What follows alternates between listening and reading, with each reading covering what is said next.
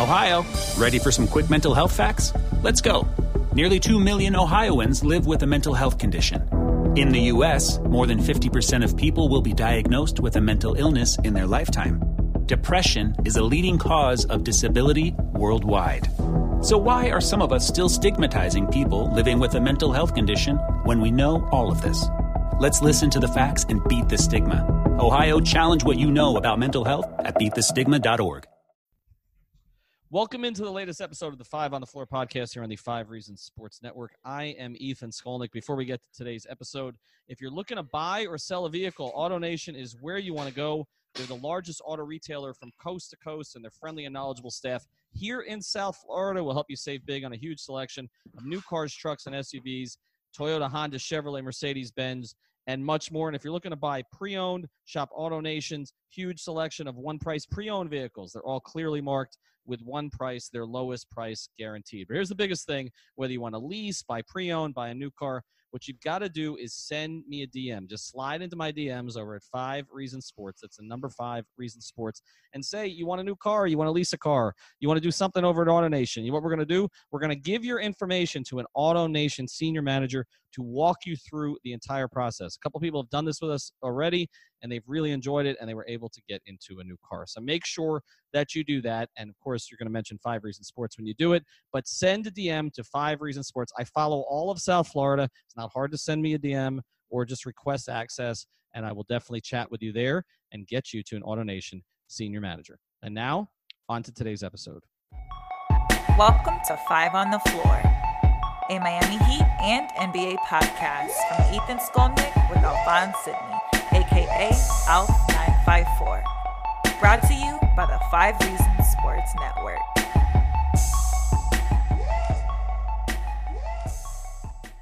All right, Ethan Skolnick back here with you. And this is episode 5 of our 5-part series leading into training camp, leading into the Jimmy Butler press conference. And what we are going to cover today is the 5th issue for the Heat, which is rebounding. And this is the one place where the Heat probably did not get better this offseason. And so we're going to discuss that with Christian Hernandez, who was here with us for episode 4 about the Heat shooting, and also with my usual co-host, Alphonse Sidney. You can find Christian at I Can Be Your Hero or whatever. And you can find Alphonse Sidney at Alf954. And Christian was nice enough to send us a spreadsheet on this one as well. And there's one thing that comes across pretty clearly. As much as we mock Hassan Whiteside, as much as we say we won't miss him for anything but talking to fish, we're going to miss him here. How much are they going to miss Hassan Whiteside, Christian? I mean, the difference between, in terms of a rebounding team, at least, I mean, that is by far his trademark skill, let's say, is rebounding, because he might be the most elite rebounder in the NBA. When the Heat had Hassan Whiteside on the court last season, they were grabbing 50 rebounds per 100 possessions. To give you an idea, the team that had the most rebounds per 100 possessions through the whole season last season was the Milwaukee Bucks, that had 47.8. So the Heat were essentially, and you don't like, it's kind of frowned upon in the statistics community to kind of use samples like that and compare it to like an entire team. But it kind of goes to show of how good of a rebounding team the Heat were with Hassan on. To kind of show you the flip side, when he was off the court, the Heat only grabbed about 44 rebounds per 100, which is a drop of 6 rebounds per 100 possessions. That would have put the Heat about 23rd in the NBA. So it's a sizable difference. I just want to say the stats community sounds really sad. They're very proper, and if you start using things in ways they're not meant to be used, they get upset. And honestly, I get it, as like one of the few people seemingly on Twitter that actually understands how the entire theory of statistics is supposed to work. Man, it can be tiresome at times. Well, you sound really self-righteous there. I took a class in college, and I was really proud about it. It sounds like you really like yourself, which is cool. Shut up.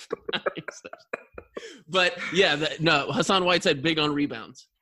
As the only stat nerd that has a girlfriend, Christian Hernandez. Anyway, major upset, right?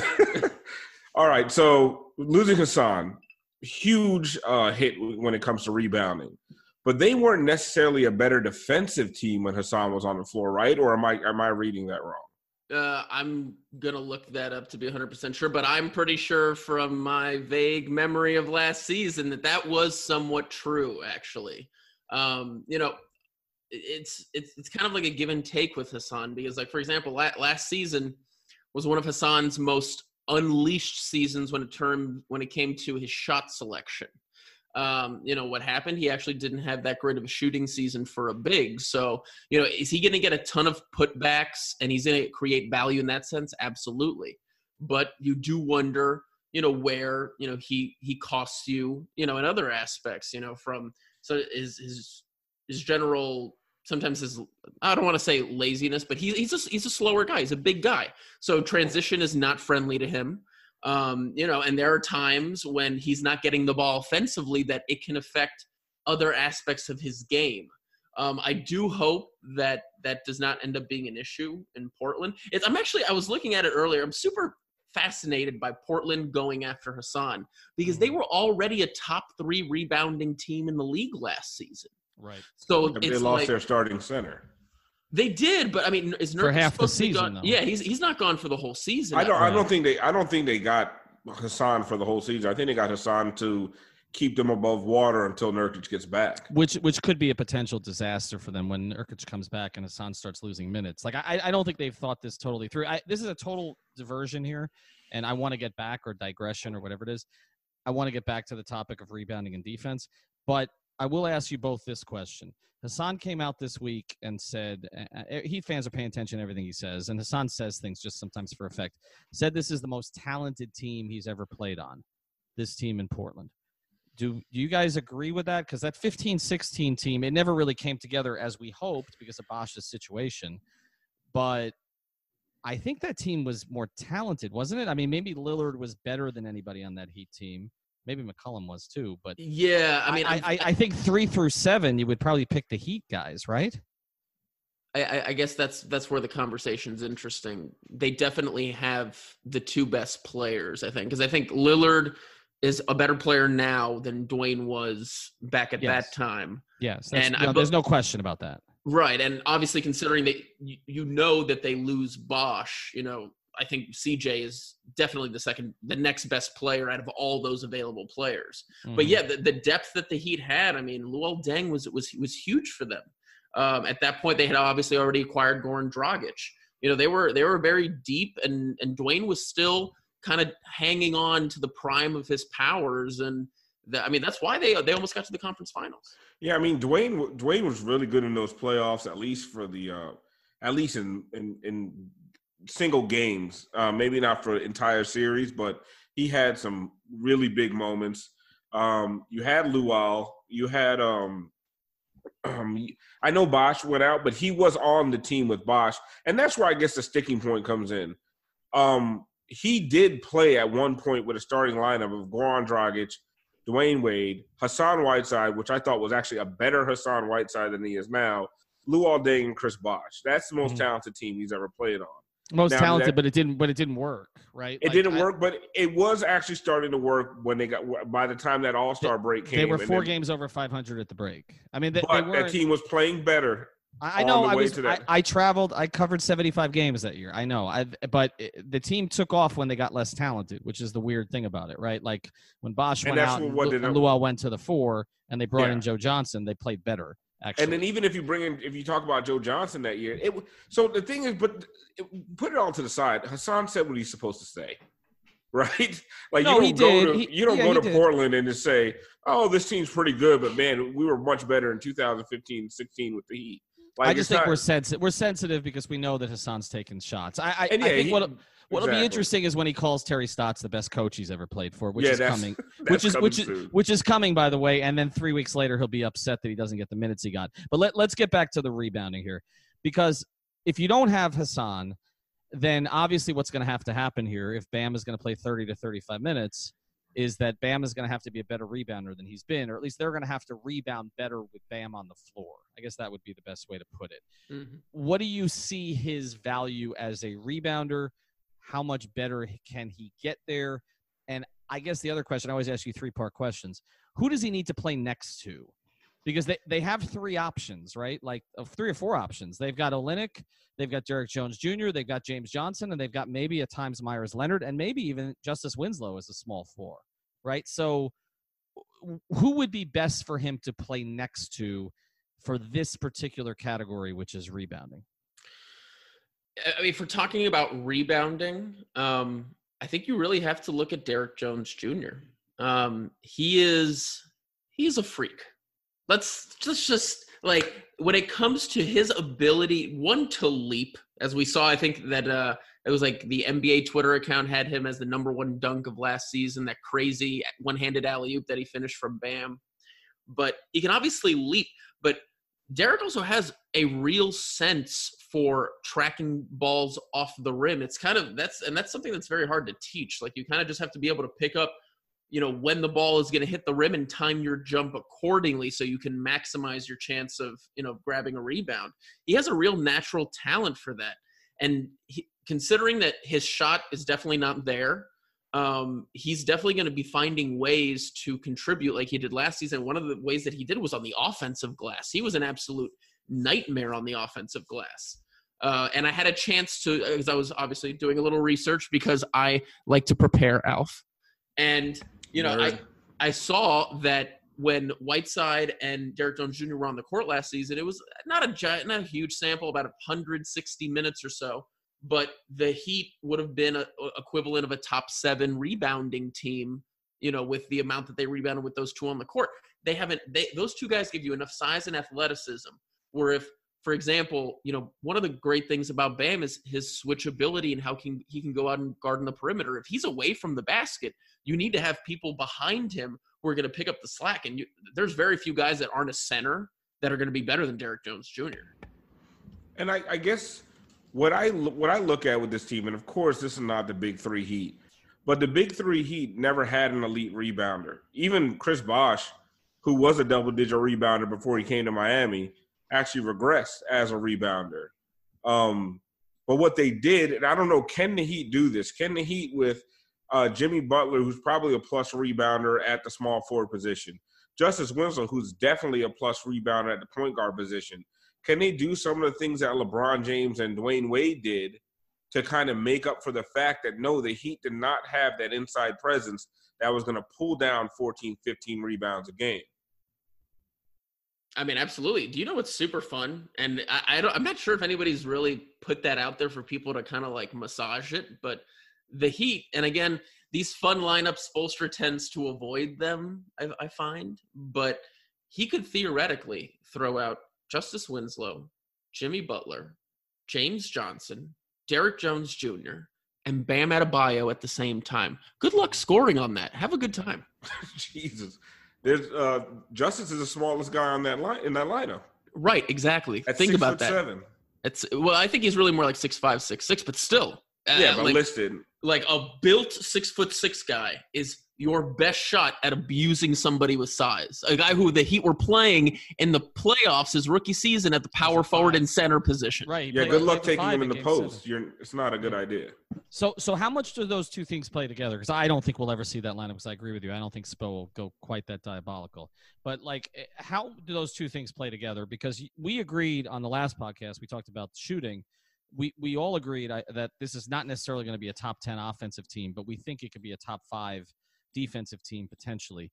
But if it's going to be a top 5 defensive team, they have to finish possessions, right? I mean, they got to get the ball off the rim. Like, if they don't get the ball off the rim, then obviously possessions, the other team gets more possessions or more opportunities. And then you also don't get out and run and get the easy ones that I think this team is going to need as they're finding themselves offensively. And they do have a bunch of guys who are good in transition. Derrick Jones Jr., Bam Adebayo, Goran Dragic. Okay, I think Tyler Herro's got a chance to be good in transition. Jimmy's good in transition. I mean, they have 5 or 6 guys that can be good in transition. Are they going to be able to finish possessions? I think as an offensive rebounding team, they're going to be pretty good. But are they going to be able to finish the possession by boxing out and getting a rebound? Or does it even help them to play Kelly more with Bam, which has been a positive combination for them the past couple of years, gives them more size, but not necessarily the athleticism that they would get with Derrick Jones Jr. or somebody else at that spot? Yeah, I mean, one of the biggest things that is really hurt the Heat in the last few seasons, especially compared to when you really compare them to the big three teams. And obviously it's hard to really compare any teams to that team or to those set of teams. But one of the things that the Heat really don't do as well these days is turn the ball over, is force opponents to make live ball turnovers so that you can get into those advantageous transition opportunities. Why that's been of late, I'm not going to really speculate, but you would think now having the ability to have so many athletic, capable, long athletes on the court, that will lead to more opportunities. To me, I think how good this Heat team can be hinges on how much they can take advantage of transition. They have young guys, young athletic guys that are ready to run and ready to leap. And you have a guy in Jimmy Butler who has shown a historical knack for being very effective in transition. So I'm hoping that he will kind of take over the mantle that Dwayne left. And Dwayne, obviously, towards the end of his career, he was more content to kind of just, stomp on the ball and let things set up and run the offense, in a more half-court set. So I do hope that Jimmy still has that urge to run when he comes here. Obviously he's only 30?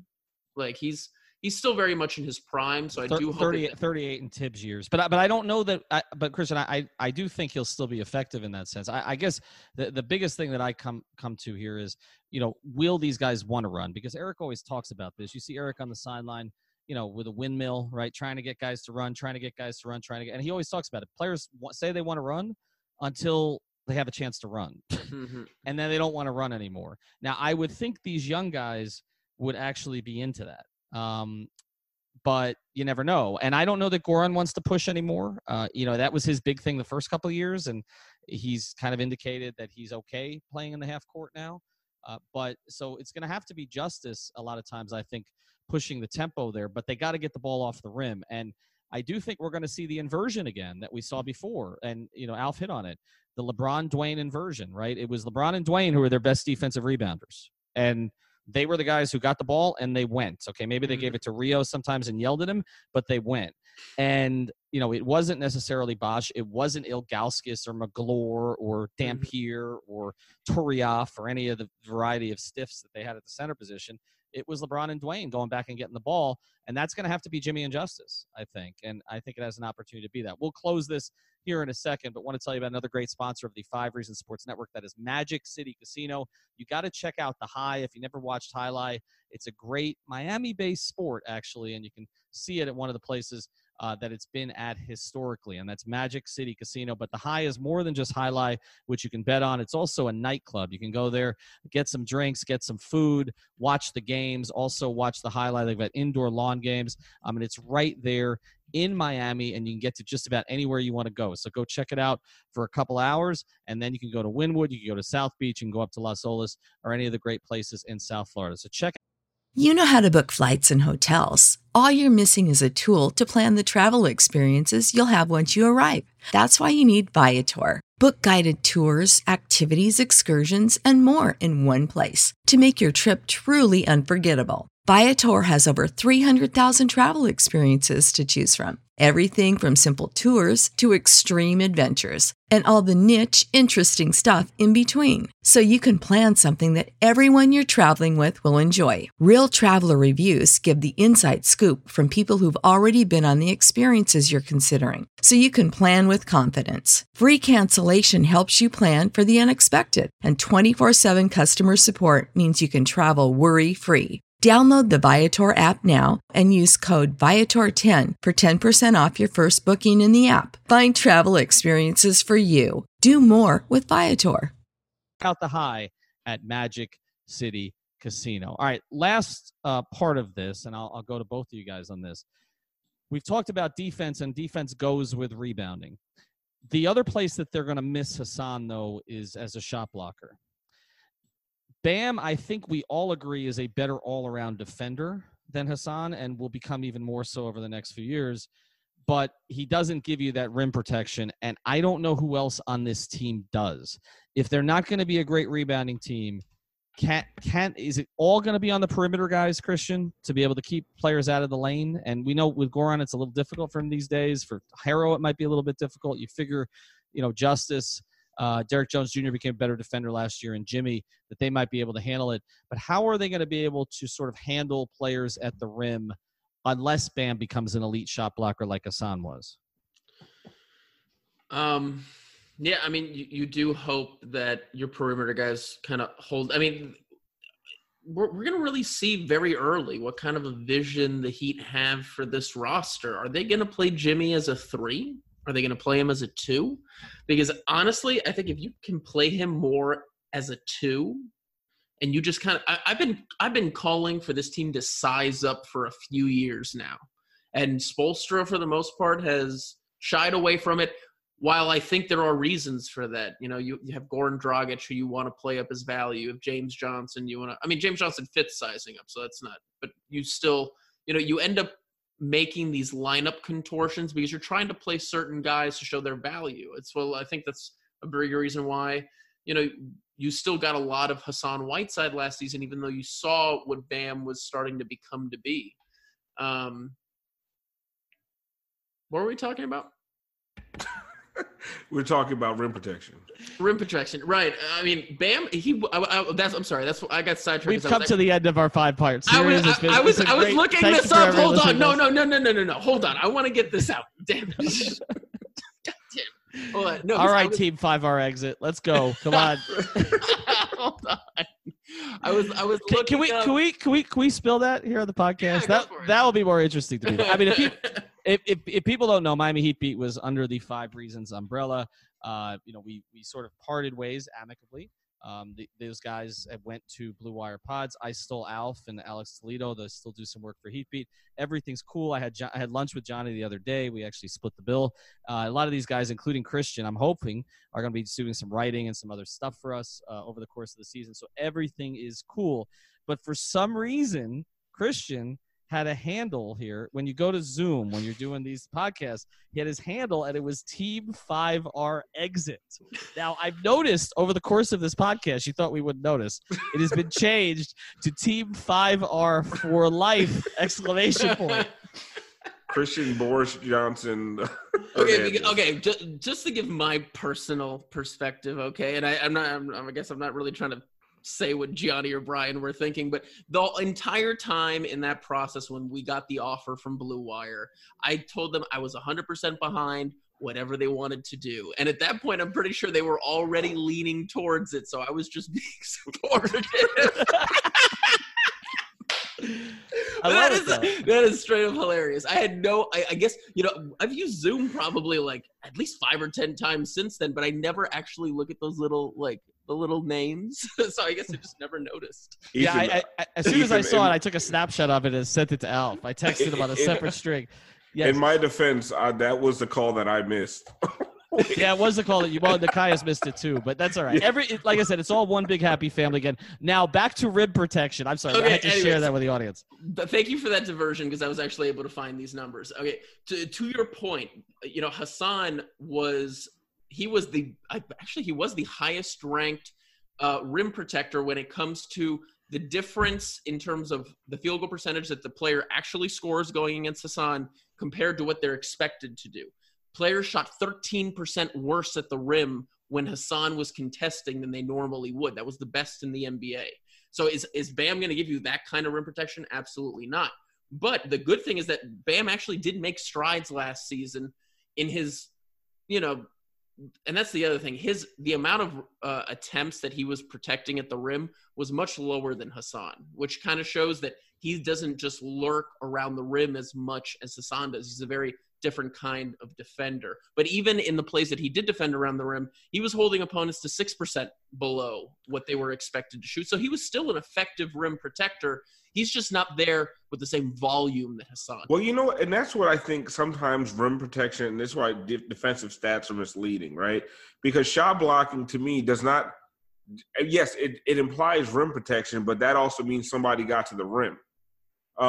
And I think what you see with some of the numbers with Bam is the team plays a better defensive game when Bam is in the game. Not to say that they were a really good defense with Hassan, but Bam brings enough offensively to the table that it doesn't hurt as badly on the defensive end. And Bam is a really good defender. And now you have a step up in Jimmy on the perimeter.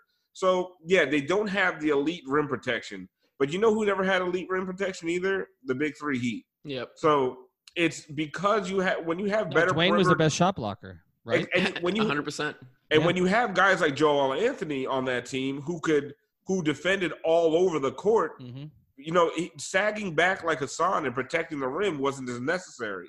So I think some of those things are a little bit misleading. Rim protection is great, but no, it's better not letting anyone near the damn rim. And I think you're going to see a lot of that with this team. I don't think a lot of guys are blowing past Jimmy, Justice, or Derrick Jones Jr. or any of these guys in the perimeter. I think you're going to see a lot of mid-range jump shots against this team. Man, I'm going to just real quick before we go. I'm really excited for Derrick Jones Jr. this season. I think he has the real opportunity to establish himself as an elite defender in this league, especially now that there will be national attention on the team. So I'm excited for that. Yeah, we haven't, you know, it's funny, Alf. We've gone through all these episodes, and I feel like we've talked about him less than any of the other rotation players, and I'm not really sure why, except that I don't really know where to put him, right? Like, I think that's – is that because we haven't talked about KZ Okpala, too, because we haven't seen him, right? I mean, he couldn't really – by the time that he was eligible to play in Summer League, he didn't play. I was out there in part in Vegas to watch him and didn't get a chance to.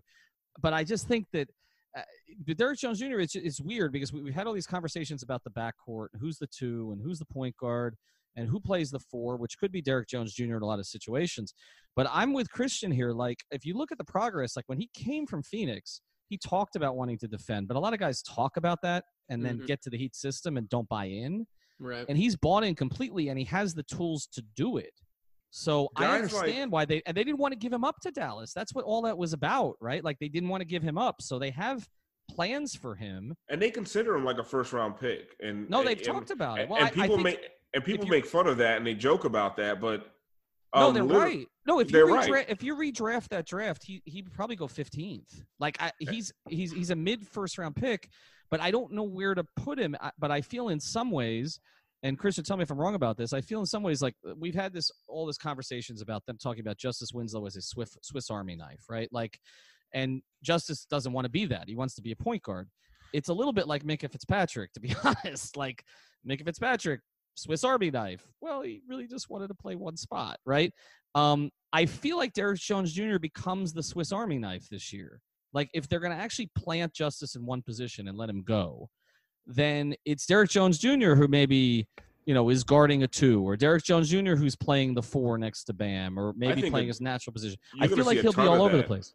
I think you're going to see a ton of that. I think this whole team, you're going to see guys switching all day long just because they have that versatility. And just like, and I hope Spose plays some of those lineups that Christian was talking about, where you have five guys, 6'7" and up out there, and all the guys who can all guard five positions, because that's going to be super exciting. And the thing with Derrick Jones Jr. is, like, yeah, like you said, we don't know where to put him, but that's one of with this team, the question mark to me is, how good is that bench, that second unit, going to be? And with guys like Derrick Jones Jr. taking another step, James Johnson healthy, Dion Waiters healthy, Goran Dragic, like, I think it could be such a potent second unit, and I think that's where Derrick Jones Jr. is gonna shine. I don't know if he's ever gonna start. Maybe he does, maybe he doesn't. But whether starting or not, I think you guys are right. I think he has a huge opportunity this year, like you said, especially if Justice is taken out of that Swiss Army knife role. So one thing that I guess it's not really defense related, but I kind of wanted to just bring up real quick before we finish is, I think the one thing that we're all in agreement that Jimmy Butler is going to fill holes that have been very much needed by this team, from isolation play to clutch play to really just having a go-to guy. Obviously now that Dwayne's gone, but how much do you think he's going to take the reins? Like, I think that's going to be one of the biggest questions to this season too. Is he going to be a 20 field goal attempt per night guy? Is he going to be that kind of volume, or is he going to be more like 15 field goal attempts a game, doing a lot of distribution, getting the younger guys and helping them grow? It's going to be fun to see which one that is. I think he's going to be LeBron light in a lot of ways. I think that his makeup, there's some LeBron in there. I think that he doesn't have, quite the skill set that LeBron has in a lot of areas, but whereas LeBron might have been a 9.5 out of 10 in a lot of areas. Jimmy's an 8. And I feel like we're going to see a lot of that develop. I think he's going to take a lot of Dwayne's responsibilities in terms of setting guys up with lobs. I do think his usage rate will probably go up from where it's been historically. To me, the most encouraging thing about Jimmy has been what I've seen off the court so far. Him embracing the young guys. When I did the podcast with Bam, and he says Jimmy reached out to him on his birthday. They hadn't had a conversation before. The photos he's taking with Justice, working out with Tyler Herro. I think it's very telling the players that he's been associating with. Mm-hmm. It's a clear message to me, like, I'm going to take the reins with these guys for the future. You don't see him, and I know Dion has been with other people, but you don't see him so much with Dion or James Johnson or others. It's the core 3 that we're talking about, and I'm sure there'll be a relationship there with Derrick Jones Jr. too. And that's where I see this thing going. But to close the episode, since we have you here, maybe if Alex is still here, he wants to jump on since he did a couple of the episodes with us as well. Alf and I have both kind of said, I think I've talked Alf into this, that I see this as a potential 3 seed in the Eastern Conference. I think they're between 3 and 5, depending how things break. I think they could be in the high 40s. I think they're going to be a lot better than people think, because to me, when you give Spo an uncluttered roster with hungry guys who want to defend, that's the kind of roster he likes to coach. It's not what he's had the past couple seasons. He's got a lot of motivated players on the team for a lot of different reasons. I think they win between 46 and 48 games. That's where I have them. I think I've kind of talked Alf into it over a period of time. I'll go to Christian first. If Alex is on here too, he can hit this topic also. Just looking at them going into training camp, where are they? What do you see? Obviously you don't want to be like too homery, but I think the Eastern Conference is still riddled with a lot of kind of middle of the road teams. I think there's 2 teams that to me are the most interesting coming into this new season, especially relative to where the Heat will be in the standings. And that's the Celtics and the Raptors, because I think both of those teams could theoretically be better than the Heat, but I think there's also arguments where they could be worse than the Heat, especially I'm looking at Toronto, and how decisive and swift of a GM that Masai Ujiri is. And if things don't break right in the beginning of that season, I wouldn't be surprised if he considers just blowing it all up and starting over. So, maybe outside of keeping, SciComm. But yeah, and the Celtics, I don't think they got better. I think they got worse.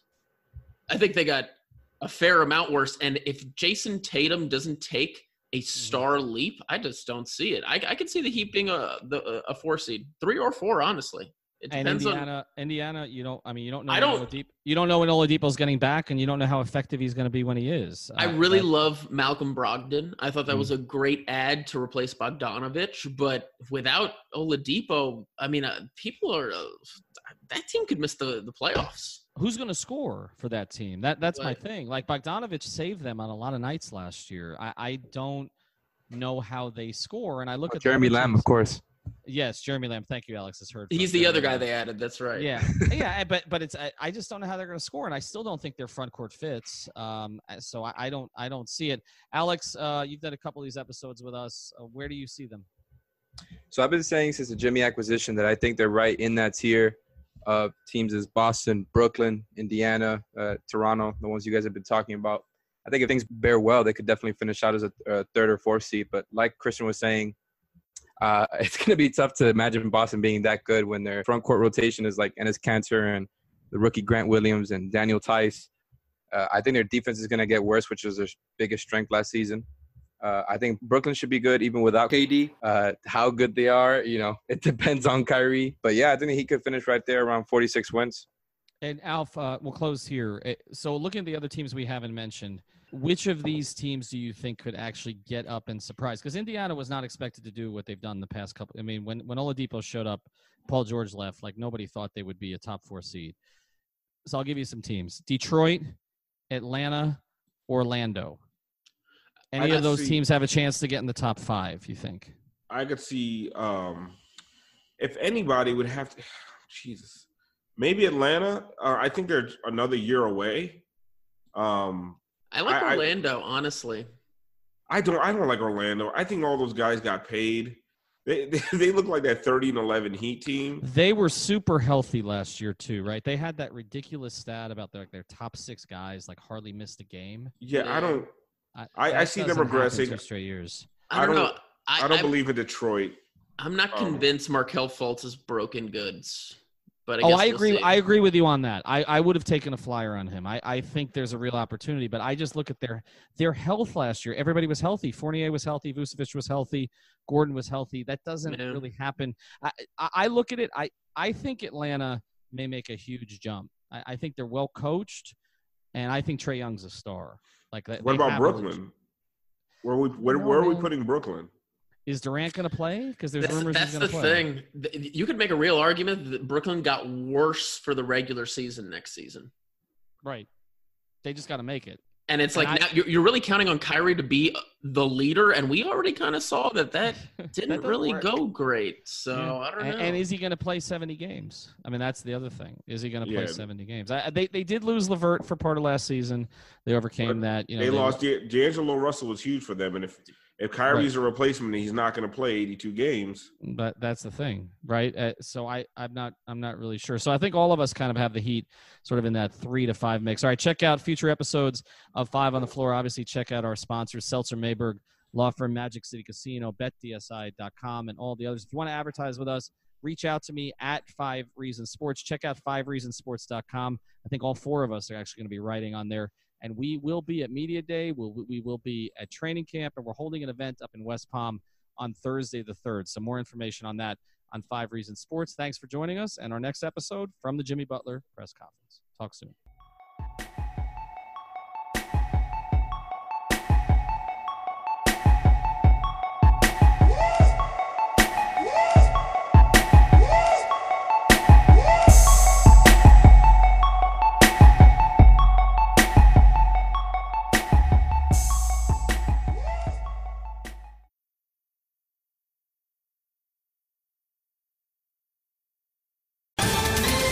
Ohio, ready for some quick mental health facts? Let's go. Nearly 2 million Ohioans live with a mental health condition. In the U.S., more than 50% of people will be diagnosed with a mental illness in their lifetime. Depression is a leading cause of disability worldwide. So why are some of us still stigmatizing people living with a mental health condition when we know all of this? Let's listen to the facts and beat the stigma. Ohio, challenge what you know about mental health at beatthestigma.org.